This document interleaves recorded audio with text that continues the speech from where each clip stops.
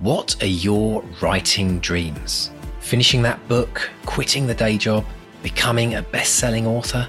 Well, over 4 years, we've studied the advice of over 300 best-selling authors who've collectively sold over 500 million books. And we are excited to announce the Bestseller Academy. If you're ready to take your writing to the next level with accountability, craft, and coaching, your bestseller dreams are now only a click away. To find out more and apply, visit bestsellerexperiment.com/academy. That's bestsellerexperiment.com/academy. Let's run the show. Hello and welcome to the Bestseller Experiment, where we continue to discover what makes a bestseller and inspire you to start, finish, and publish your book. I'm Mark Stay. And I'm Mark DeVoe, and welcome everyone to this exciting episode. This one's a good one. Oh my gosh. You've got to sit with us. This is going to be some fun and games that we're going to go through. But before we dive in, we'd like to thank everyone out there in podcast land that makes this show possible. Thank you to all of our patrons who are supporting the show each month with a tiny donation, a small donation, or a large donation of your choice to get all these extra amazing goodies, deep dives, hundreds of hours of extra stuff that you can delve in with. And also to our incredible, amazing academates for joining the Bestseller Academy and really living that writing, living that goal that they want to create in their life and working away at it every single day and being a part of that.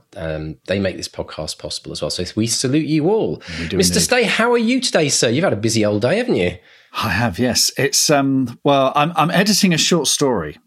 And after doing a few of these short stories, because I do sort of short stories for the Woodville books, I do them as newsletter things, free. If you sign up to our newsletter, you got a whole bunch of free short stories. I can say with absolute confidence that writing and editing short stories is the hardest bloody thing a writer can do. Novels, screenplays, piece of cake. But you try and make 5,000 words of story, character, and big ideas into a cohesive narrative. It's blimmin' hard work. So, and thank the writing gods for Julian Barr, who edits my short stories. He keeps them on the straight and narrow. But it's so tough. I know. Well, I mean, it's one of those things, isn't it? It's like we've always said before, if you have to condense it down into the real pure kind of essence of what you're trying to get across and you don't have a single word to spare, it's much, much harder in some ways than writing a 160,000 novel where you can just go off with the fairies. Yep. So that's making me sweat bullets at the moment. But I've got a couple of release things. So a few weeks ago, I mentioned that there's an audiobook of Everyday Kindness, which is the anthology put together by the wonderful L.J. Ross, which has over 50 stories by some amazing authors and me. And my story is being read by none other, Her Majesty herself, Dame Julie of Waters. And that's out today. It would have been out a few days by the time you listen to this. So it's out now. So scurry along to Audible, look up Everyday Kindness, use your Audible credit or whatever to download that, and you're going to have hours and hours of great fun. So absolutely do brilliant. And remember that with that project, I think a lot of the profits go to shelter. All the profits, all the proceeds go to shelter. Yeah. Which is a really awesome charity to support as well, to looking after homeless people in the UK. So, well, that's very exciting, sir. I had almost as an exciting week. Go on. As you know, last week you were talking about how you were the last person in the world that hasn't done Wordle, and like you felt like you've been chased by the zombies and about to get taken. Well, I kind of had that experience this week, but it wasn't around Wordle. It was around COVID. I finally joined the club. You got it. Got my badge. Oh my gosh. I seem to I don't know how I skirted it for like the last 2 years, especially having kids going in and out of primary and secondary school, right? I mean, you'd think that's a right old cocktail of potential there. But the weirdest thing is going back to just before the news about COVID broke. You remember that weird time where we were all kind of like, 2 years ago. It was literally 2 years ago. And do you remember how we were how those first news articles came out and there was these kind of discussions around the dinner tables and with friends about, do you hear about this weird virus thing? And then it just kind of went bonkers, within a very short period of time. Well, during that window, I am absolutely 100% convinced I've had exactly the same thing. that I've had this last week. Exactly the same. So you were patient zero. This is all your fault. So I say that I was the last remaining survivor, but I do wonder. Yeah. Because I was right, far reaches of Western Canada out on a remote island somewhere, and here. Anyway, very bizarre. So yeah, I'm glad to be here. I've got my hot lemon and honey. And are you still in it? Are you still in the? Are you still in the throes of it? I'm just in Canada now. If you're double vaccinated, you only have to isolate for 5 days, and this is officially day 5. So, yeah, I'm good, but. Get well soon. It's all good, but have lemon and honey. We'll podcast, right? So, yes, absolutely.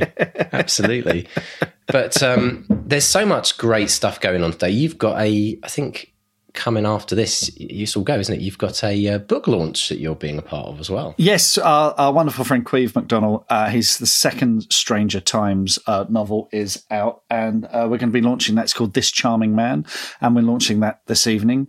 And the highlights, I think the whole thing will be available on YouTube and on his Facebook page as well. So that's always a really, really good laugh. It's a bit of a riot with Queve, isn't it? Yeah, and it's live. Anything can happen. There are dancing dogs. And it will. It's and it will. Yeah, huge fun. So I'll put a link in the show notes to the YouTube page for that, so you can check that out. There'll be lots and lots of fun.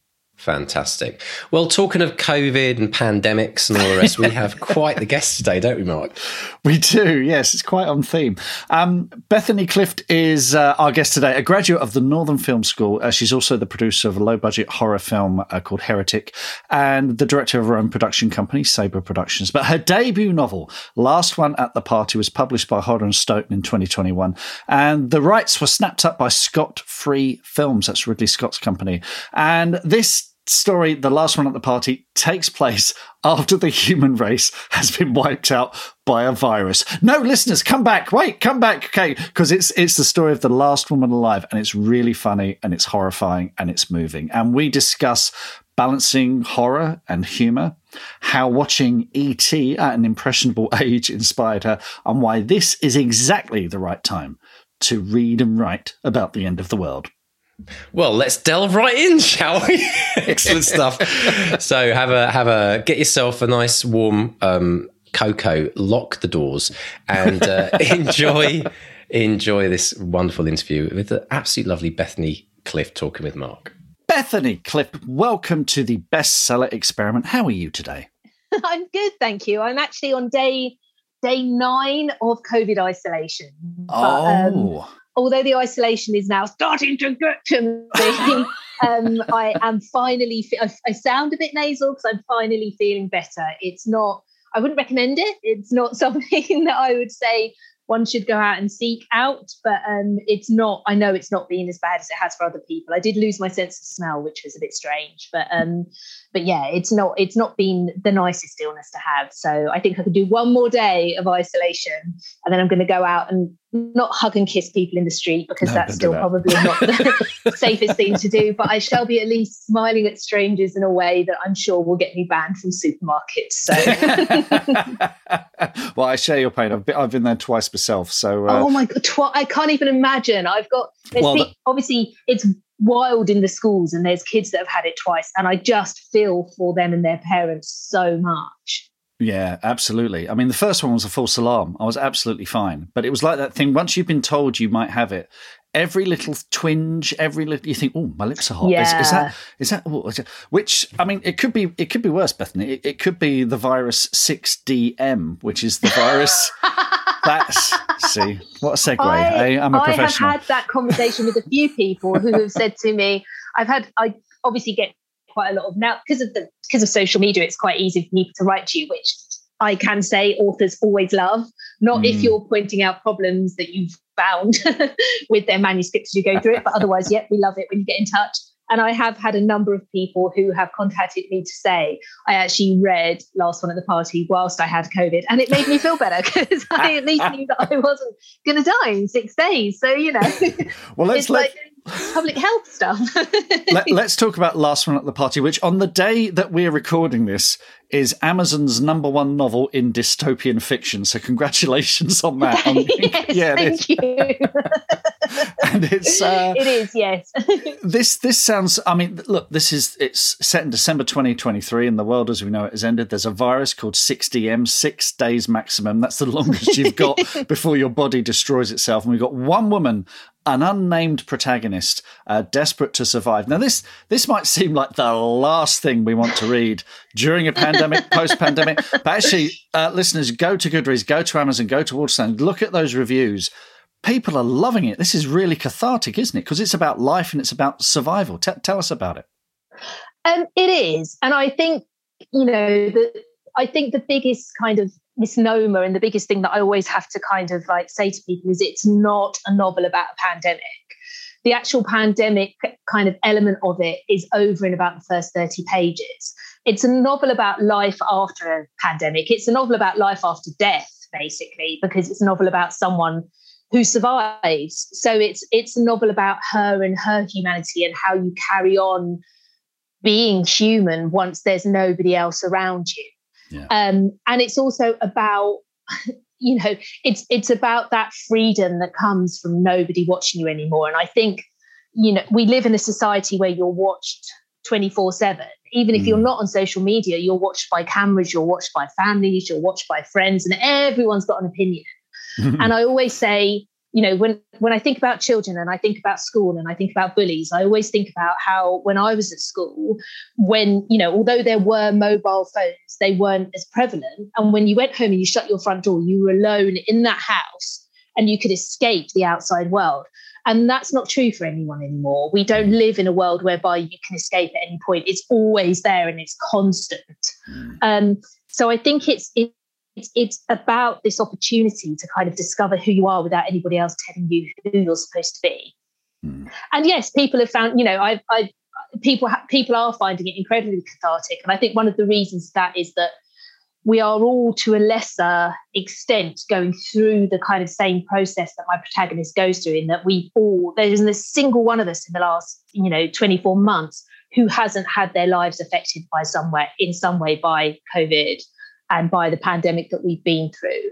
And I think for a lot of us, we've also had this opportunity to stand back and look at our lives and say, is this how I want to be living? Is, the daily 9 to 5 grinding up to London, spending 12 hours out of my house, 3 hours on the train either way, is this actually how I thought I'd be living my life at this point in my life? And for some of us, the answer has been no. And I think we've had a unique opportunity to actually kind of to take that look and to think, how do I want my life to be going forward? Which is exactly what my protagonist gets. So whilst, of course, we're not looking at the same kind of like degree of desperation, I think, we can all connect to her in some way because of what we've been through. So for the number of people who can't, and I completely understand, don't want to read something about a pandemic at this time, there's also, I think, the other flip side of the coin, which is that this is exactly the right time for some people to bring a novel like this out, because it does contain that hope of there is always hope. As long as you have life, you have hope. And that's the bottom line message of my novel. No, it's absolutely. It is incredible. And I think that goes for a lot of horror, doesn't it? It is very much, it's about confronting our nightmares. It's about that catharsis and coming out the other end, feeling like you've bested something and then you can move on with it. And it's how we learn. I think it's, I think people always say, why do people like horror? And it's like, because that's how you learn, how you deal with those situations. And of course, we're never going to deal with something whereby someone wearing the face of somebody else is running around a farmyard chasing us with a chain. Well, I'm going to hope. Speak for yourself. Speak for yourself, Bethany. You need to come to the Kent countryside. I can show you a few things. But it's not about the man with the chainsaw. It's about that survival. It's about finding that emotional kind of strength to get through. And that's what it's about, as you say. Very much so. I mean, one thing about COVID is at least, we have technology to communicate, to keep us all together, to keep in contact with the ones we love. But your protagonist, who, after her husband dies, she doesn't speak to another living person throughout the story, which is you've given yourself a big challenge there. How did you did any regrets? So the opening lines, I'm not going to tell you exactly what the opening lines are because you might have viewers with sensitive ears, but the opening lines, in the opening kind of first two paragraphs, she says, and it was the first thing I wrote the book sequentially, and the first thing I wrote, and this was my basic bottom line that I stuck by through the entire thing, she says the last thing that she ever says to another living human being, and she says, I never physically spoke to another human being again. And that is what I wanted. I wanted a situation whereby after those last two words that she says, she never speaks to anyone again. And I was really kind of like strong and strident about that. And quite early on in the process, I had some feedback which said, she's a great character. We really love her. It would be brilliant if she could meet somebody else and they could go on a journey together. We can learn more about her and, how she would react in this new world to someone else, and it was brilliant feedback and, had the potential to kind of like push the novel in a different direction, but in a direction whereby, there would be people more interested to read it. But I wanted to write about someone who was the last person left alive. And I wanted to write about someone who was not suited to being the last person left alive, who had no skills and would basically just make a real mess of it. So yes, I think, and I'll be totally honest, there were places where I was like, oh, for God's sake, this is just really hard. But it's also incredibly freeing, because you don't have to worry about there being somebody else that she's got to pretend to be a certain person for. Right. She just is her. And I think, for some readers, they don't like her and she doesn't act in the way that they would want her to act. But for me, she acts in a realistic way. I mean, yeah, I've had some feedback that said, oh my God, she's a total bitch. And I'm like, yes, she might be, but I'm not sure that you would react differently were you to find yourself in her situation. So yeah. but that's the thing. She's the other thing it affords you as an author is the light. She's not one note. This allows you to do a real character study, to to really get inside her head, and do it brilliantly. And so that must have been great fun, because obviously the thing is with a debut novel, everyone, and particularly if it's in the first person, people assume that it's you, and it's not. It's kind of you. My mum has read this novel. You can imagine. Yeah. My mum has read it. My in-laws have read it. Family and friends in far-flung places like Australia and New Zealand have read it, and I feel like I should have caveated at the front and said, "This is not me." Yeah, no, absolutely. And when I think. It's interesting because I'm filling in a kind of like a questionnaire at the moment, a kind of like, a question and answer author thing. And one of the things they say is, how much are your characters based on yourself? And I always have to say, like, I unfortunately am far more boring than she is, and far more boring than any of the characters that I've written. I think you take these kind of small emotional events in your life and you think, how can I push that so it's actually interesting? Yeah. How can I, I've suffered, I have suffered from panic attacks. I know what it's like to suffer from panic attacks. I don't feel that anybody's particularly excited to learn about how I suffer from panic attacks if I have to drive on the motorway. Do you know what I mean? It's not hugely literary.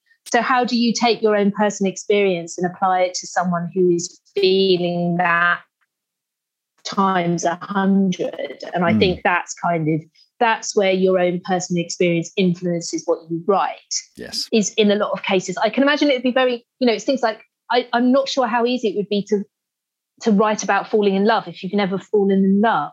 Yeah. I think there's things you can make up, and then there's things that I think you do genuinely have to experience in order to be able to, like the panic attacks. I've had people who've written to me and said, this is one of the first times that I feel I've really seen that on a page where I've connected to it and it's felt like my experience.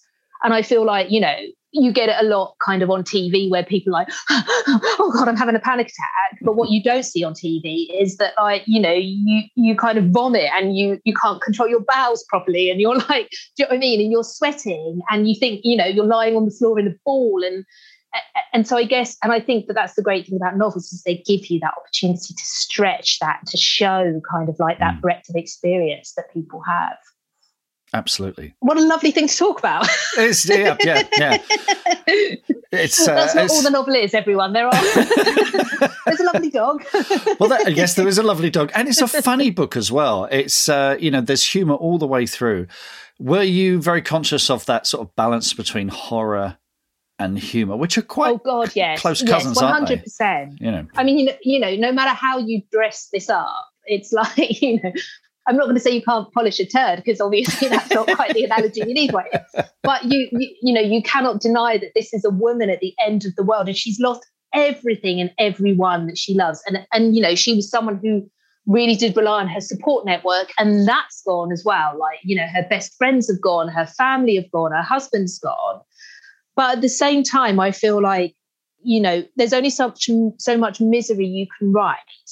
And also because of the character that she is, and because of the fact that she is in a uniquely British landscape and, dealing with uniquely British things, there is that comedy that we find in bad weather and bad situations and irony.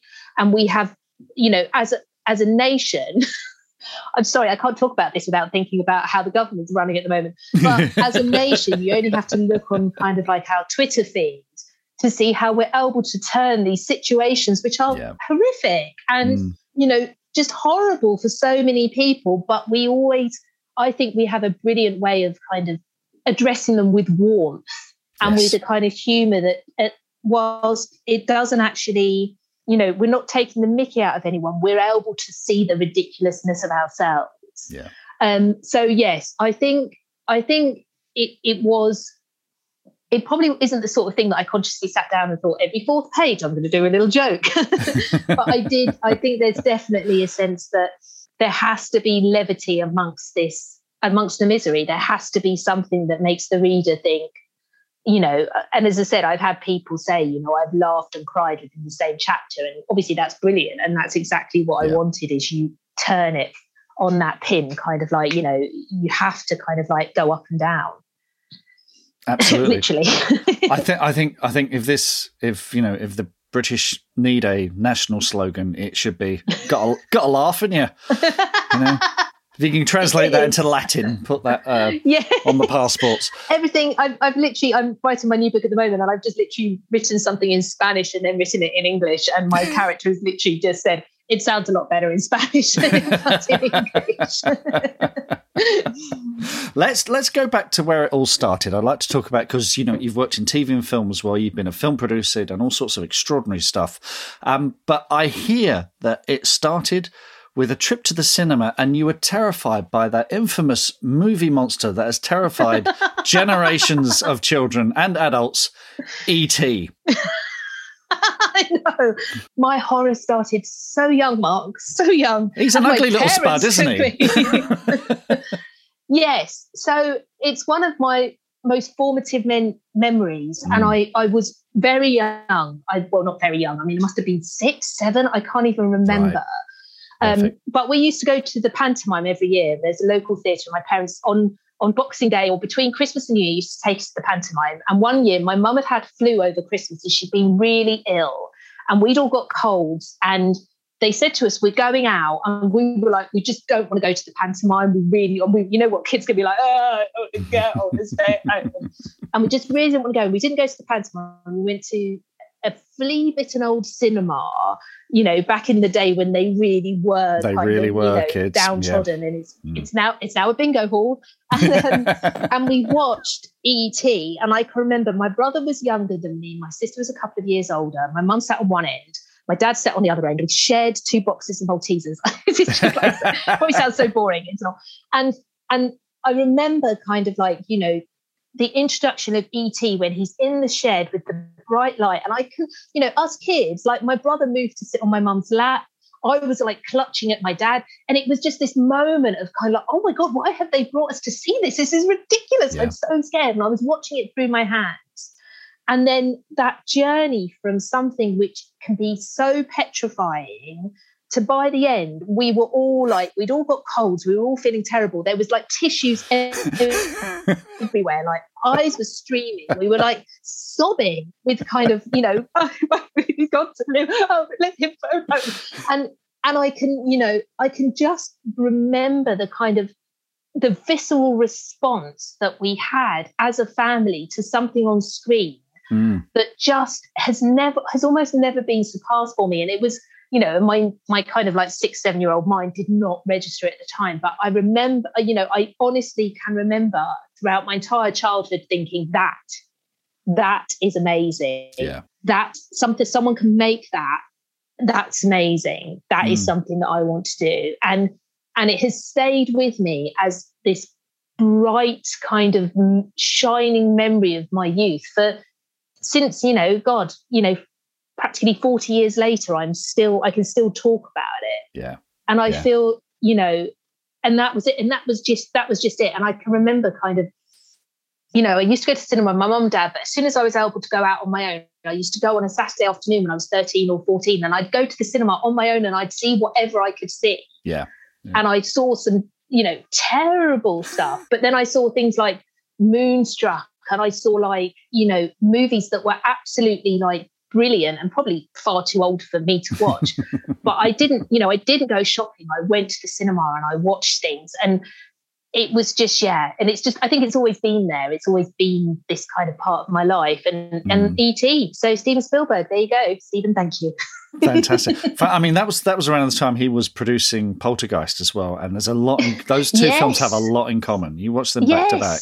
And the other thing that I really like, that's just incredible about it is that level of fear and of terror that you got in a kid's movie. Yeah. That was done so subtly and so simply. And I just feel it's just brilliant. It's just genius. It's, and it remains one of my favourite films. And I haven't actually shown it to my children yet because it's one of those ones where you fear if they don't react in the same way, you'll love them slightly less. Terrible thing to say. Yes, it is. I remember, I showed my kids Gremlins far too. I forgot how genuinely scary that film is. And my son was about 6 and ran out the room, and they still, he's 19, my daughter's 22. They still bring it up now all the time about how I taught her. So job done, Dad of the Year. So that inspired something in you. Did that sort of get you writing? Were you writing, did you want to make films? Did you want to write stories? How did you get the habit? So I've always written, I think, as long ago as I can remember. My first prize that I ever won was for a story that I wrote at school. And then I won a Blue Peter badge for writing a poem about bullying. Yeah. Wow. Yeah. And basically what happened was they'd done a competition. And I wrote this poem about bullying because I'd been bullied at the time. And I did it through, did it through your school. And in school assembly, they made me get up, go to the front, accept my certificate and my Blue Peter badge, and then read the poem about bullying. And I am kidding you not, my life was an absolute fucking, excuse my language, misery for the next 3 months, because obviously the level of bullying that I had experienced in order to write the poem went up to a whole new kind of like, expert level that has not been seen before. So I think I gave up writing a little bit after that. No. But then I really got back into it when I went to university. Right. And oh God, this makes me sound like this is terrible to admit. But when I did so I was at university and I did humanities and I was doing postmodernism, but I was also doing digital film and I was doing film as well. I was doing media because it was easy and I didn't want to have to write stuff. And you could either do a dissertation or you could make a short film up to 10 minutes. And I obviously did not want to write 20,000 words because I was. Yeah. And can still am incredibly lazy. So instead I decided that I would make a short film. And I made a short film. It's about 8 minutes long and it's called Soliciting. And it was about a woman in a hotel room and you see everything from her point of view. And she's talking to a man who's lying on the bed. And basically he's got her to come up to his hotel room because he thinks that he's going to have his wicked way with her, but she's stealing all his money and stuff. Right. And then basically in the last shot, you realise that she's not only stolen his money, but she's slit his throat. Now that I look back on it, but it's really done kind of like, so you're with her the whole way through, and then kind of at the end you realise that not only is he handcuffed to the bed, but he's dead. And you're like, whoa, that's a bit harsh. And then she walks off down the corridor to the strains of, and I'm feeling good. And it was the first thing I ever wrote. It was the first thing I ever put on screen. And I got a first for it. And I thought to myself, do you know what? This is fun. Brilliant. And actually, this is something that I can do and enjoy. And that was kind of it. And then I left university and I went off and I went traveling. And I wrote my first book while I was traveling, simply because I couldn't make anything. So I thought I'll just write a book instead, because you have downtime when you're traveling, and I had a notepad and a pen, and so I thought I'll do that. And I wrote a book called Charlie's Angels, and it was about a chap who'd gone to Hollywood and sold a script and fallen in love and then fallen out of love. And I kind of wrote it over 6 months, didn't think anything of it, sent it out, and had an agent come back and say, I really like it. Let's work on it together. So I was like, oh my God, I'm a writer. I'm 22. I'm a writer. This is amazing. And we worked on it together for about 6 months. And then I received an email, and it said, and this is back before you could send like big stuff via. So I used to have to type it, print it, and send it. And the email said, after this last draft, I no longer believe in this anymore. So I'm sorry, I don't want to work with you. If you would like your manuscript back, please send me an SAE with X amount of postage on it. And I was like, and that was it. That was the end of my writing career. And I don't think I wrote for about another couple of years. So I was just so gutted. Oh my gosh. And then I started writing again. And then I just wrote and wrote and wrote. And then I went to the Northern Film School and did a screenwriting course. And that was amazing. And just taught me so much amazing stuff. And I'd done humanities as an undergrad, and that had been fine because I'd got to go to the pub a lot and live away from my parents. But, the one thing I would say, if you ever get the opportunity to study something that you love, just do it, because the 2 years that I spent at Northern Film School were, they were the best 2 years of my life. I mean, don't get me wrong, I love being married and having kids. Yeah, but the actual, what's that? But the ability to actually immerse yourself, and it was so immersive as well. Like for the first year, we were 5 days a week being tutored by the most amazing tutor. The course was run by Albie James, who is just brilliant. And it was just the most fantastic thing. And everyone on it was like, oh my God, we're so lucky. This is amazing. And we just did nothing but write and talk about writing and practice writing and make things and meet incredible people and do incredible things. So yeah, so that was amazing. Fantastic. And then Pete, I met my husband, Pete, on the course. And then we left the course. And a couple of years later, we were like, this is really hard. We don't get to do anything. We don't get to see any of our stuff be made. Like, let's just make something. It'll be fine. Come on, let's make a movie. Come on, if everyone else can do it, we can do it. We'll just raise some money. Who cares? It'll be lovely. So we did. So we raised some money and we made a movie called Heretic. And it was, I always forget whether it was number 6 or number 8 in the Tesco's charts at the weekend. Excellent. But it was top 10, definitely top 10. And yeah, so we made a movie. It got a UK cinema release. It did really well on DVD charts, and it was a horrendous experience. I would recommend it. I'm all like, oh yeah, this is great. I think we might have to get you and Peter in to do a special episode on that, because I tell you, it's amusing because we've had so many people contact us and say, the movie was fine, but my God, you're like, because we did a commentary over it. For the DVD. So we did a director-producer commentary. And it's hilarious because obviously it's incredibly lo-fi. So what we have to do is sit on our sofa watching the movie on the TV whilst recording us talking about it at the same time. And we tried it one time and we got about 15 minutes in and we were like, oh my God, this is so dull. This is so dull. And then Pete was like, I know how to make it better. And I was like, oh, okay. Are you going to because we got the microphone hung from a broom. Are you going to move the microphone? And he went and he like made 2 massive jugs of mojitos and he was like, drink. So basically we had a couple of drinks and then, oh my God, I'll tell you what, that commentary is sparkling. No, but it's a good commentary because basically, you know, we are, because we made it ourselves, we're in cohorts with no one.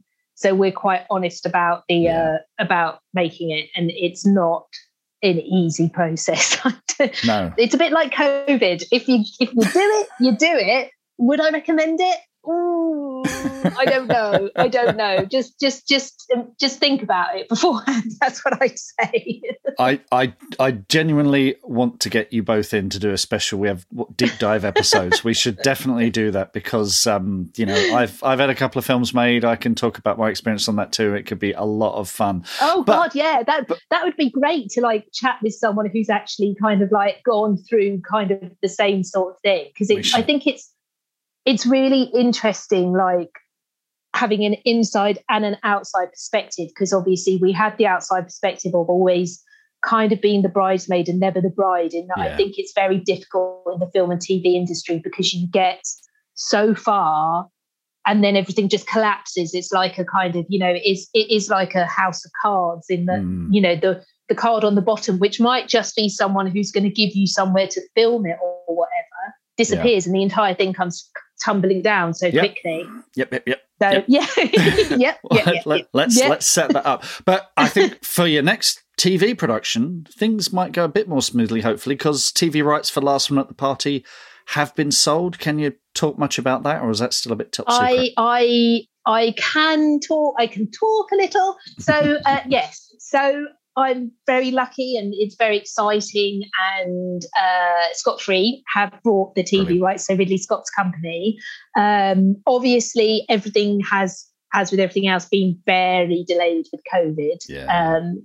And the problem that I think there is now is that there is a huge backlog of stuff that's waiting to get greenlit and waiting to actually use production facilities and shoot.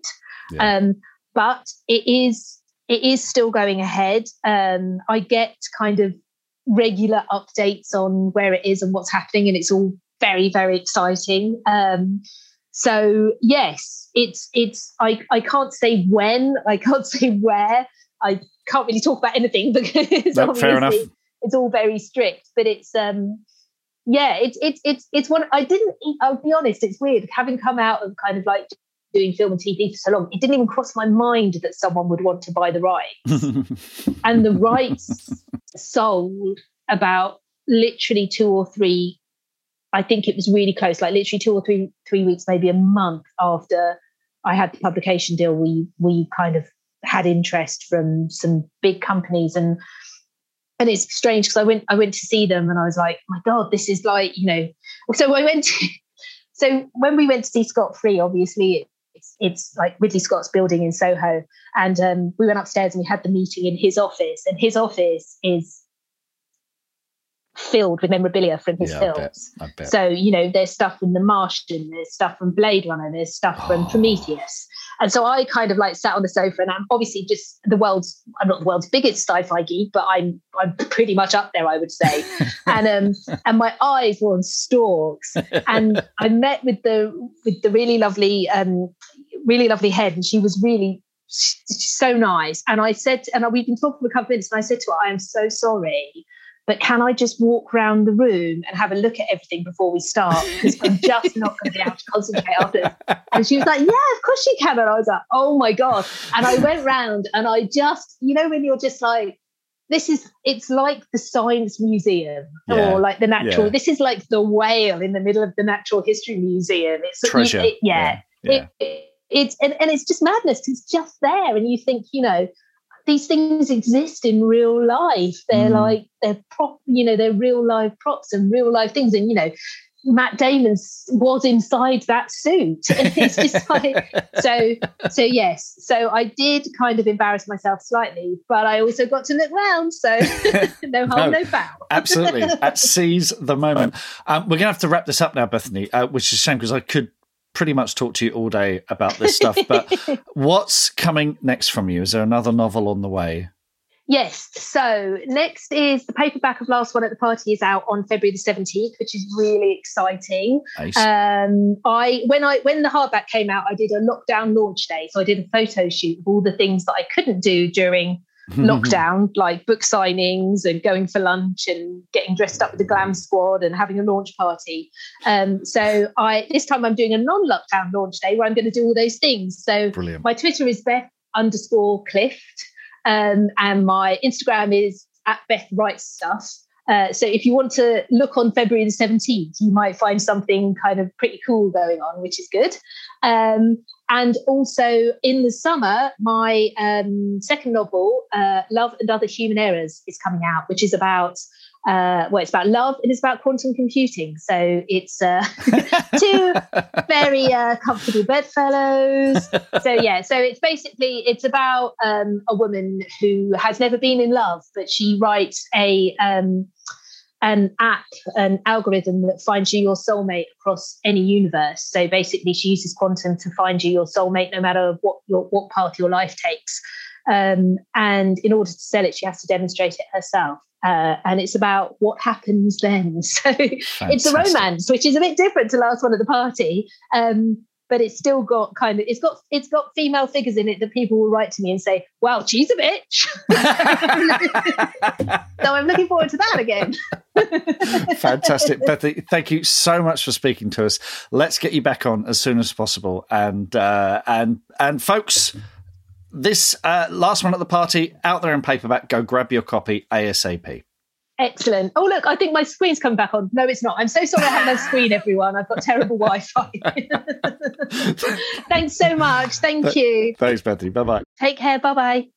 Yeah, we couldn't time that better, could we really, Mark? Because, everything that Bethany was talking about is kind of like what I've been experiencing this week. But the thing that I loved, I mean, I know this has been a conversation that's kind of come up a fair amount because of COVID, but I really think it's worth chatting a bit more about it. It's this idea about how COVID has given us this chance to reflect pretty deeply on life and the meaning of life, and I love the fact that Bethany embraced that as a kind of a concept, because we haven't really had that opportunity, I think, in our generation. I think maybe if we go back in, probably the wartime generation was another time where when there's a lot of death around you, I think that's when you start to think about your own mortality, and you think, and then that leads you more to those questions about what am I doing today, and am I really making the most of my life, and do I want to be doing what I'm doing? And I think that's really healthy. I think it's something we should all be doing every week of our life if we can. But I think there's been a kind of a global reflection that's going on. Have you found that as well? Oh, yeah. I've seen a lot of people saying, okay, do I really want to sit in an office staring at a screen for the rest of my life? Do I really want to be doing this? Do I really want to be doing that? And then deciding to step out and be a bit brave and step out their comfort zone and do something a bit different. So, yeah, I think this, obviously not everyone's like that. Some people have had a ghastly experience with COVID, and it will be, the worst part of their lives, and something that they'll just will be glad the further it gets behind them, the happier they'll be. But there's no doubting that this has affected everyone, as Bethany said, in one way or another. I'm very much at the lower end of the scale. It's so it's and this is why I love horror as a genre, because it takes the things that scares us and we confront it, and it's cathartic, and it's thought-provoking. It gets us thinking about our lives and where we're going and the things that we've done. So and she's done it brilliant, and like I say, she balances humor and it's moving and it's terrifying, and it's got everything I want from a story.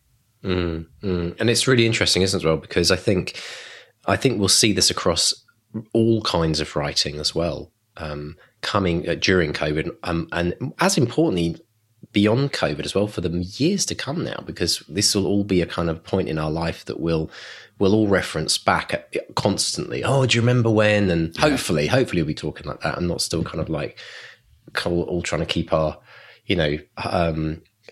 keeping us kind of motivation going whilst we're really going through the kind of what feels like the drudgy end of it, hopefully.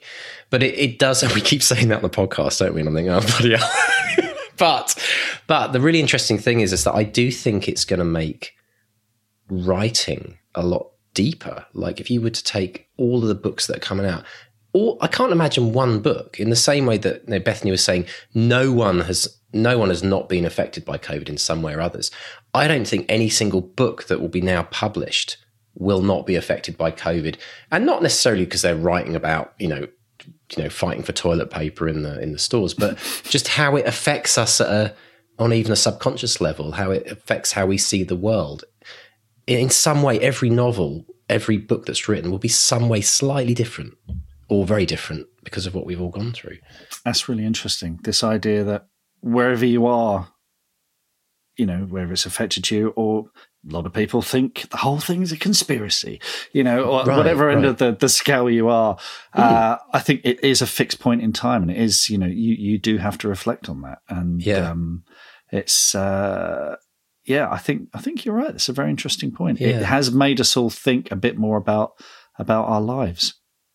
Well, the thing that really blows me away about it is that it's a global event, which is completely weird and unusual to have experienced, right?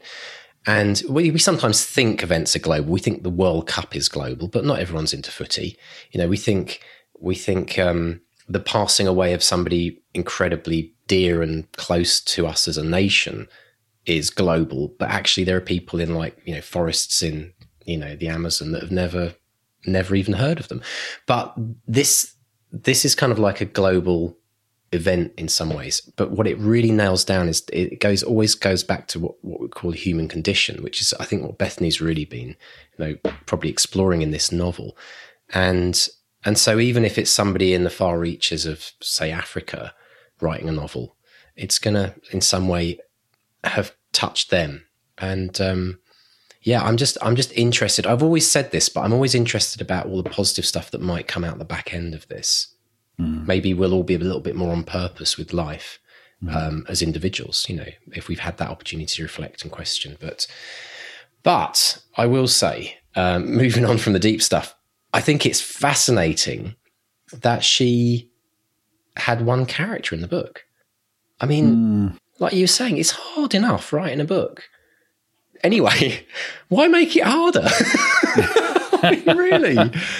Unbelievable. Yeah. Well, I mean, there are a few novels like that, and a few movies like that, and it becomes a character study. And that is all about digging deep and exploring every facet of that character. And as she said, I think that the key is she said she took the person least likely to survive an apocalyptic event and put her in it. And I think that's always a great character tip. Whatever the goal of your character should be, they should be the worst person in the world to take that on, because it's an even greater challenge for them. It's an even greater mountain to climb. And if you're making, that task all the more difficult for them, then, it ramps up the tension and the drama and everything that comes with it. So I think that's a great idea. But yeah, that thing of sustaining one voice for that length of time, that's really hard. That is hard, isn't it? I once saw Francis de la Tour do a monologue in the West End. Oh, yeah. My parents took me when I was very young, and I couldn't believe that someone could just sit on a stage and talk for 2 hours. It's just random. And I guess in some ways, though, Bethany's kind of sussed it out. If, in terms of having to deal with dialogue, I mean, there is inner dialogue, I guess, isn't there? But if you remove all of those challenges of like dialoguing between... Yeah. But then I guess in some ways you end up dialoguing with yourself, which is actually probably even harder, isn't it? Because it's the voices in your head. There is a dog. Don't forget there's a dog. Right, yeah. And, if you look at stories like this, Precursor says, so I Am Legend, there's a dog. If you look at Castaway, the movie, the Tom Hanks movie, there's Wilson the Ball. So there's there is artistic always license. Hamlet has Yorick. There's always some device that you can at least bounce your ideas off, and I think that's important to have. Yeah, well, we all have those conversations in our head, don't we? As well. I mean, self-talk is a character in many ways, and depending on who that inner character is, depending on what day of the week it is for some people as well, whether they're feeling up or down. And I mean, that in itself is a whole other world, isn't it, of exploration? Yeah, I think a lot of people don't often go there because it's... And you can have that thing where you got the angel and the devil on your shoulder. Right, that inner conflict as well, and which of those do you surrender to today? So there's all kinds of ways to sustain that. But even so, sustaining that over the length of a novel, that's tough. That's really, really tough, and she's done it. Now, we've been talking about doing themes on this podcast, a couple of, theme over a month, for example. And one idea I've got, which I'm going to chuck out right now, is this idea of dystopia movies. Because, British dystopia is brilliant. Somewhere in there has to be a cup of tea, right? It's like, okay, the zombies are coming, put the kettle on. But it'd be interesting to explore because of, obviously with the, I think it's really, really nailed a point about this idea that this is almost the perfect time to read Bethany's novel. You'd think that people would be absolutely sick of, the pandemic, wouldn't even want to go near it. But actually, it's almost the perfect time to read something like this, isn't it? Because you want to confront, something even maybe bigger and scarier to put it into some kind of perspective. Yeah, some people do, some people don't. We were talking last week to Jeeve about this thing that was in the bookseller, that publishers are looking for books with joy, cozier stuff that will sell. And I'm sure, there's a big market out there for that. But, it's like if you've got a toothache, you keep pressing the tooth with your tongue, don't you? And that's very much a human trait that, we'll keep prodding this thing until it bleeds. So yeah, I think, and for me that, as I said earlier, that's what horror's all about confronting these dark parts of our lives and coming out the other end feeling all the better for it. So yeah, not everyone will want it, but I think if that's your thing, it will be very cathartic. It'll be very revealing and very, very thought provoking. And I think you're going to see.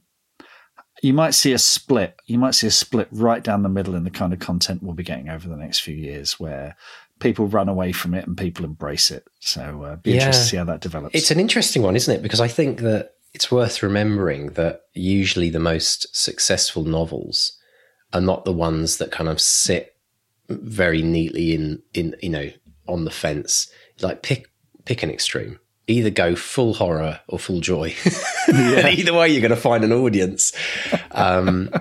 Because I remember we talked about this before about how, it's sometimes more important to pick an extreme. And you are going to end up upsetting some people or turning off a group of people. But I think one of the things that I learned quite early on is that you really do have to pick your kind of place. You can't please everyone. Stick with it. Exactly. And you don't want to please everyone, because you never will. No. If you try to, then you're not going to actually find an audience. I think a lot of people are very scared about saying, I'm going to write this really, really niche subgenre, because they all think there's never going to be anyone out there that's going to find it. But the point is, and we all know this, if you search on Google, what do you get if you search very broadly? You get 1,000,001 results. But if you write a search for something really, really, really, really specific, there might only be 50,000 or 100,000 results, but there's still 50,000, 100,000. There's still an audience there, and you do get what you search for. So people that are kind of like thinking, "Oh, I don't want to go too niche." Niche is the new big. Niche is where we should all be writing. We should pick something really specific and write about that rather than playing it kind of broad. And then people think, but then you wouldn't get a mass market novel. You absolutely can, because we know, having worked in publishing, how many books do you have to sell to actually get into the, top 100 in the charts, for example? At the very end of it, it's quite a small number, isn't it? Yeah, there's, coming to 7 billion people on the planet. There's got to be a few thousand that are into the same kink that you are, well, exactly. Yeah.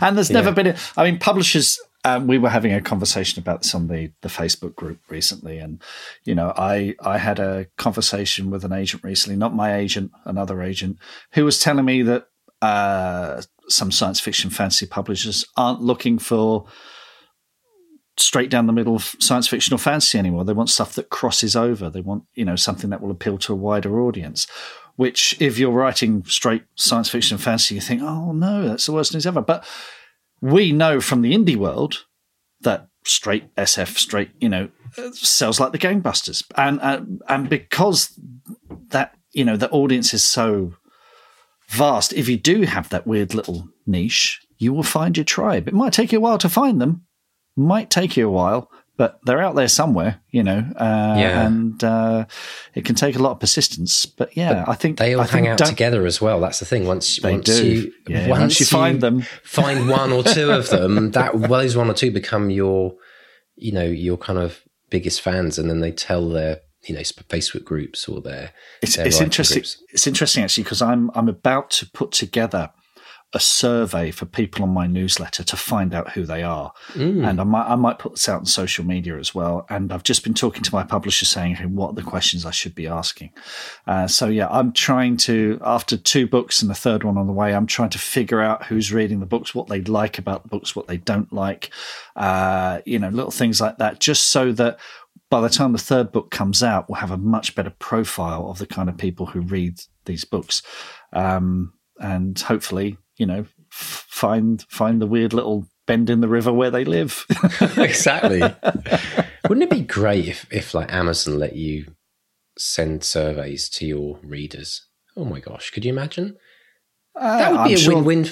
That would be a win-win for everyone, wouldn't it? Because Amazon, you'd be more targeted as an author. You'd think so, wouldn't you? But the thing is, they know. They already know. That's the thing. They already know. Yeah, but we need to know as the writers. We need to, if we're putting our product on Amazon, the better products we're putting on Amazon, the more they're going to sell, the more money they're going to make anyway. So they should let us survey. Maybe we should start a campaign. Let us survey our readers on Amazon. Wouldn't that be brilliant, though? Just to go, because you wouldn't be able, you still wouldn't get their email address, so Amazon would still completely, fully protect everything. So like Jeff, if you're at, Jeff's gone, isn't he? Jeff's up in space right now. But if someone in Amazon's listening, if someone in Amazon listens to this podcast, let authors survey their readers and everyone wins. Well, I've dealt with Amazon in the past, and they're like, we've got all the data. Don't you worry your pretty little head about it. Yeah. Just put your book up. We'll do the rest. Yeah, exactly. Right? Yeah. Give us some money. Yeah. Love it. Yeah. Oh my gosh. How much money do they need anyway? E.T. Do you remember the first time you saw E.T., Mark? Yes, I do. I had a terrible experience of E.T. because one of my uncles brought round a pirated VHS, and it was the worst. Covered in snow, the sound was all like this. And I watched it for about 10 minutes. I knew it was by Spielberg, who'd done one of my favourite films at that point, Raiders of the Lost Ark and Jaws. I thought, it was unwatchable. So I didn't see it until it was re-released about the late 80s, maybe early 90s. Wow. I remember going to the cinema, the old Flea Pit in Sutton, where they'd re-released it, and I saw it, and I was a teenager, a lad, and I'm sitting there desperately trying not to bawl my eyes out. Oh my God, no, Elliot, oh gosh. And it's I love it. I think it's one of Spielberg's best movies, but I didn't see it when I was young, and I didn't see it, at that early age, but it is a scary film. Yeah, that beginning is really scary. It is scary, yeah. It's funny, actually, when you talked about that kind of like wobbly tape, did that actually like normalise E.T.'s voice? Yes, he sounded like Michael Caine. It was really strange. I want a photo. Give me a bloody telephone. Oh my gosh. Yeah, you do. And the other thing, Bethany mentioned this as well, but we forget that when we watch those movies, we do experience them as those 7-year-olds, as those 9-year-olds, like when we see them. And the world's a lot scarier place. When we're that age, we're kind of dealing with, all the kind of the classic, like, the darkness in the house, going down the stairs at night, thinking someone's always following you. There's monsters under the bed. And Spielberg knew exactly what he was doing. Genius, absolute genius. But it is funny that, and you referenced even Gremlins as well, and you do forget, like, as an adult, how big these movies were in the world of a young child or an early teen even. The stroke of genius in E.T. as well is the script was by Melissa Matheson, who at the time was married to Harrison Ford. And a lot of the dialogue in that is based on his sons bickering over the dinner table, which is which is where lines like penis breath come from and stuff like that. So and Spielberg encouraged the kids to improvise as well. And I think one of the great things about E.T. is for one of the first times you saw that kind of American suburban family. He did it to a certain extent in Close Encounters, but really focused on it in E.T., that American suburban family as they really were, sort of bickering over the table, yelling, there's chaos, there's pizzas being delivered, there's this and that, all of that going on, So it felt really real in a way that those kind of movies hadn't before. And that kind of thing, I think Melissa Matheson's a genius writer, and that thing of observing reality and finding a place for it in your story, and giving it that authenticity, she did that so incredibly well, and it's not to be underestimated. And it's led to some brilliant lines in that. It was in that movie. It's definitely a historical moment in cinema fiction and storytelling, isn't it? The question on everyone's lips, Mark, is: did you have the E.T. toy where you press the button and the little end of the finger lit up red? Seriously? No. Oh, like I said, I wasn't into it until, and it's weird because I came to it later in life. I've got the novelization. I got it on eBay just a few years ago because the novelization is really strange. Did that come out before the movie or after the movie? Just after the movie. Okay. Yeah. And it's by, I think it's by a guy called William Cotswinkle. And he gets inside E.T.'s head, and E.T. kind of has the hots for Elliot's mother. It's really weird. It's a strange TMI. So yeah, it's see the DVD extras on that one. But yeah, a lot of that passed me by because also, round about that age, I was still mental about Star Wars. So that. There's not much space for anything else, really. There really wasn't. No. That's funny.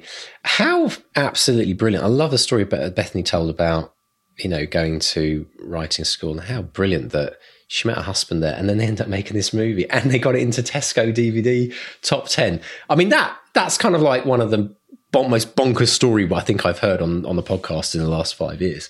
Well, listeners and Mr. D, there's much more because true to my word, we did get Bethany and her husband Peter in for a deep dive on making their film Heretic, and it's an hour of filmmaking joy. Well, hell, actually. But keep listening to the end of this podcast because we'll have a teaser clip where from our conversation. But we go through the whole thing from soup to nuts, from the first idea, pre-production, post-production, the release. It's all good. So it's that's a deep dive, which is exclusive for patrons and academics. So if you want to get the whole shebang, subscribe. Come absolutely. Sign up. What's the URL, Mark? It's bestsellerexperiment.com/support. Yes, I believe that is. Yes, I think so. Yes, there's a link in the show notes even to make it so easy for you to join this amazing community and get the benefit of dozens of deep dive episodes and all sorts of extra bonus goodies. Yeah, and this one's a real good one. Absolutely brilliant. Really good laugh. But it takes a certain kind of person, doesn't it, Mark, to make their own film? I mean, that deserves more than a Blue Peter badge, I think. Yeah. Yes, it really does. It really does. And to do it their way as well, they were truly an independent film. They raised the money through sort of crowdfunding. They raised it themselves. The two of them produced it together. It is an extraordinary story, and not the way I would do it, frankly. I think it's Bethany mentioned that she cried a few times, and I can totally understand why. I think I'd have been a puddle on the floor. And a husband and wife team as well. That requires a special kind of relationship, doesn't it? Really, I mean, it's a testament to their relationship that they made it through the movie together. It's brilliant. It's not quite the same thing, but Claire and I went through something vaguely similar when we did the Edinburgh Festival in 2003, and we had two toddlers then. Well, a toddler. Oh, I haven't heard this story. Yeah. Two toddlers in tow. Yeah. Did you have like a parent with you to kind of help look after? We had Claire's parents came up with us, thankfully. I was going to say, that would have been absolutely disastrous otherwise. Yeah. So you did Edinburgh Festival. You did your own performance, did you? The two, yeah, two of you. It was a play called Me and My Monkey, which came out of an argument I had with the celebrity chef Ken Hom. Which is a whole other story, because we're talking about ID cards, and Ken Hom, who is a lovely, lovely man. I just want to say that. When I worked at the publisher Headline, we did a book on Thai cookery with Ken Hom. Fantastic book, really, really good book. And he's a lovely man. But we were talking about ID cards. I think the government of the time was talking about bringing in compulsory ID cards. Right. Yeah, I remember. And he was saying, I think it's a good idea. I said, well, look, whatever one man can create, another one can fake, and it's open to abuse and blah, blah, blah. And it got me thinking about, because there's the Beatles song, Everybody's Got Something to Hide Except for Me and My Monkey, because everyone does have something to hide. And so I came up with this idea about a guy set in a near future where we all have a thing called the One Card, which has everything on it. And in some ways, it's a weird precursor to our social media platforms in that, we just give all our data to, the government or whatever. And it's about a guy who fakes them and makes fake identities for people. And it's a fun little play. And sounds good. We did it in Epsom and it went down really, really well. And then we took it to the Edinburgh Festival in 2003, because I was about to start at Orion. And I knew that this was probably the last chance I'd have to do the Edinburgh Festival, because it was a play. When I was at Orion, I was going to be office-based and it was going to be completely different. So we thought, let's do it. Let's do it now. And it cost a ton of money, some of which was donated by Martina Cole. I remember now that this starts to link up, because I remember you mentioning that in the interview. I still owe her some money, and I think you're good for it. I think somehow, how many millions has she sold? Yeah, well, yeah. So that was what a publicist said. Actually, she said, "Don't worry about it." And we did it. I'm glad we did it. We got some good reviews, and that was me done with theatre. It was really? So that was the swan song. Yeah. Well, quick question. How do you do the Edinburgh Festival? Do you have to get on an official list or do you just literally show up and book a theatre? No, and then you have of to. The Fringe? It's all very organised. I mean, you've got the main festival, and then you've got the Fringe Festival, and the Fringe Festival is what we were part of. Yeah. And there's a central body that organises the whole thing. Okay. And they say, okay, here are the venues. Yeah. Here are the venues. Here are the prices. It costs a ton. I mean, this was nearly 20 years ago, 2003. So I imagine it's I kind of figure it's the same. But I mean, back when we were doing it, there was something like 1,500 Fringe acts doing the festival. Gosh, and I can imagine it's only got bigger. So it's tough. But that play, I turned into a screenplay. I thought, I'm going to make this into a film. And that screenplay got me an agent, and that got optioned, and that's how I met John Wright.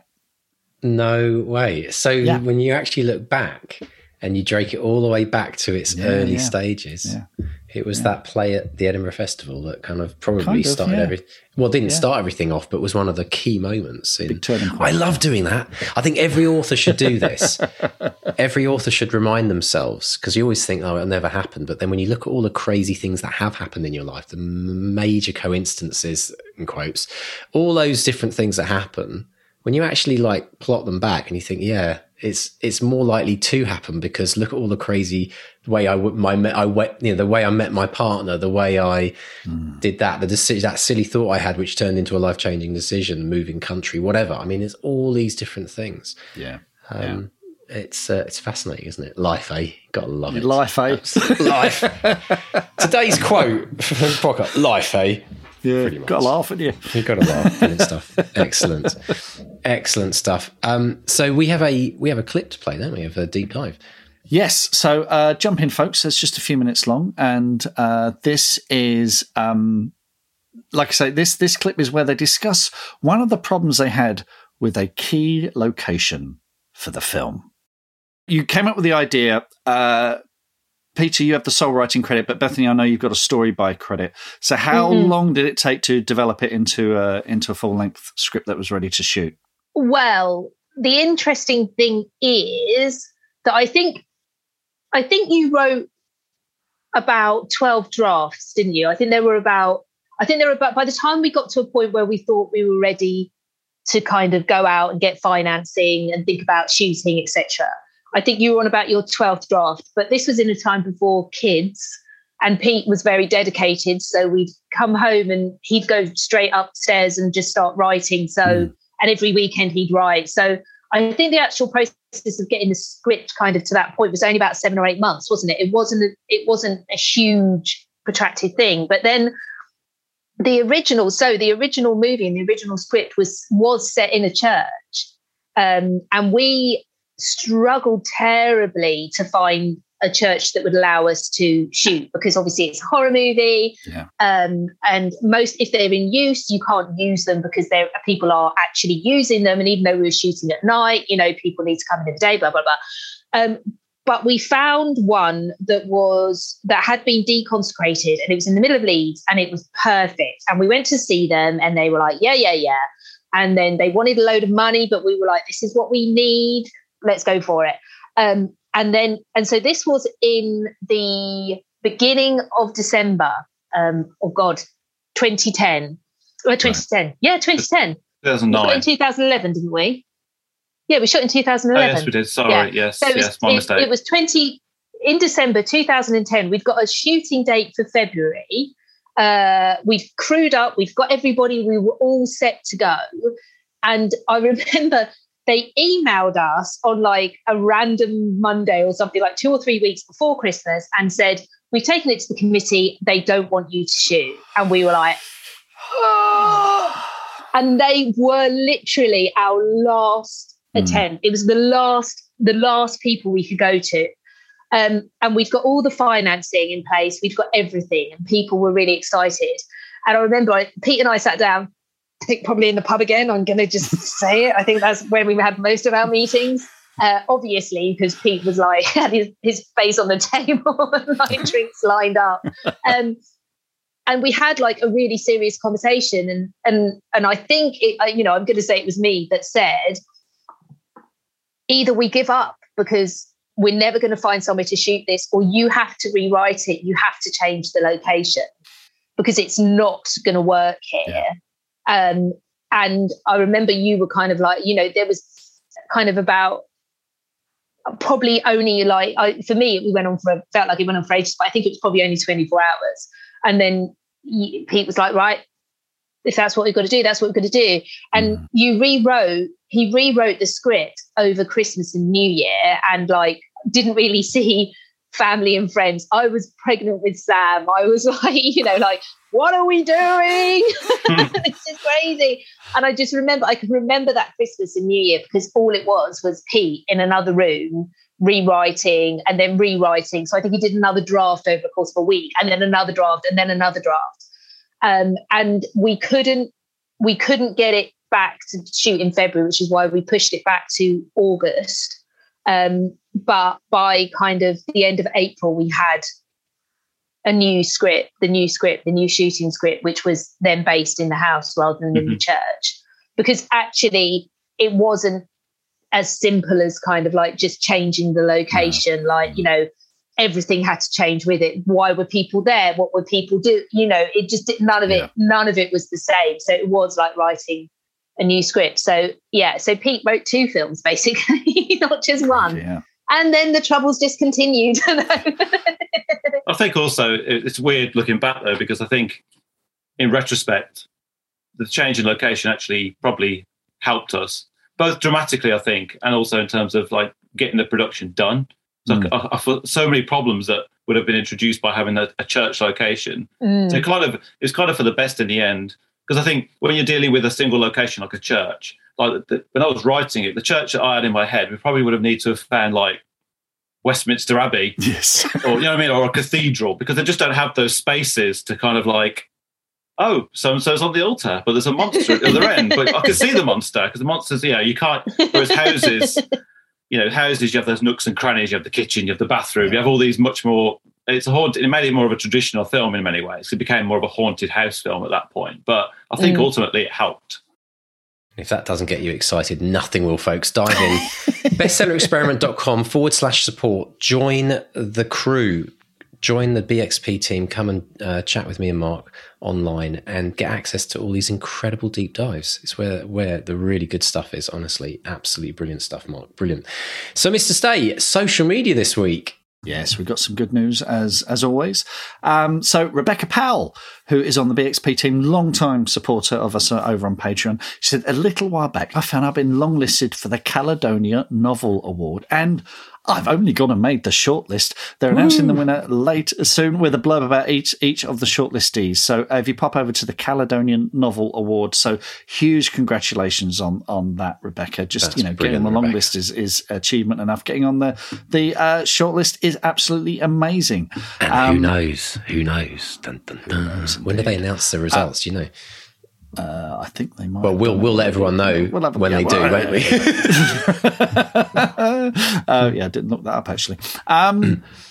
Kate Baker over on the BXP team, and also one of our academates as well. She's having a short story published as well. It's called The Projectionist, and you can check it over on Fairlight Books. We'll put a link to that in the show notes.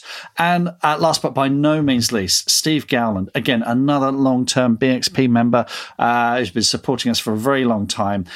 He has finished his trilogy of the Soul's Abyss. So he's got these incredible novels. So he writes as S.C. Gowland. He's got The Dark Crown, Coven of Shadows, and Darkness Falls. So that's the Soul's Abyss. That trilogy is all available now. So huge congrats to you, Steve, on that. Well done, Steve. Brilliant stuff. And we hope that inspires you all as well. I mean, all these brilliant stories of every week, there's so much great stuff happening in the community here in Bestseller Experiment. So if you have any incredible news, a big win for you, even if it might not feel like a big win, let us know, drop us an email and come to the website. We've got a contact form, and Mark and I do read every email that comes through, and we always try and respond as well. So absolutely. Yes, and find us on social media, where Facebook is Bestseller Experiment, Twitter and Instagram is @BestsellerXP. Brilliant stuff. Now, if you would like to join the Bestseller Academy, if you'd like Mark and I to be your coaches in both the craft of writing and the writer's life coaching, which is what I do, do consider joining us. It's most unbelievable group of people, all with very, very similar, like-minded. They're all we think everyone that listens to this podcast definitely has a very similar thing going on in terms of how they view the world. And it's just a very supportive and inspiring place to be. And that's what we all need as writers. And that's really why it was set up. So come and join us at academy.bestsellerexperiment.com. We've got about 30 courses now on absolutely everything that we've learned over the last 5 years on this podcast and more. And yes, come and join us there. And if you would like to also support this podcast, as we've said many times already, but one more time, bestsellerexperiment.com/support. So, Mr. State, I hope you have a fantastic week. Good luck with your book launch with Queeve this evening.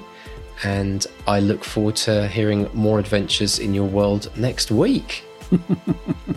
And so it's a goodbye from Mark 1. And a goodbye from Mark 2. Goodbye.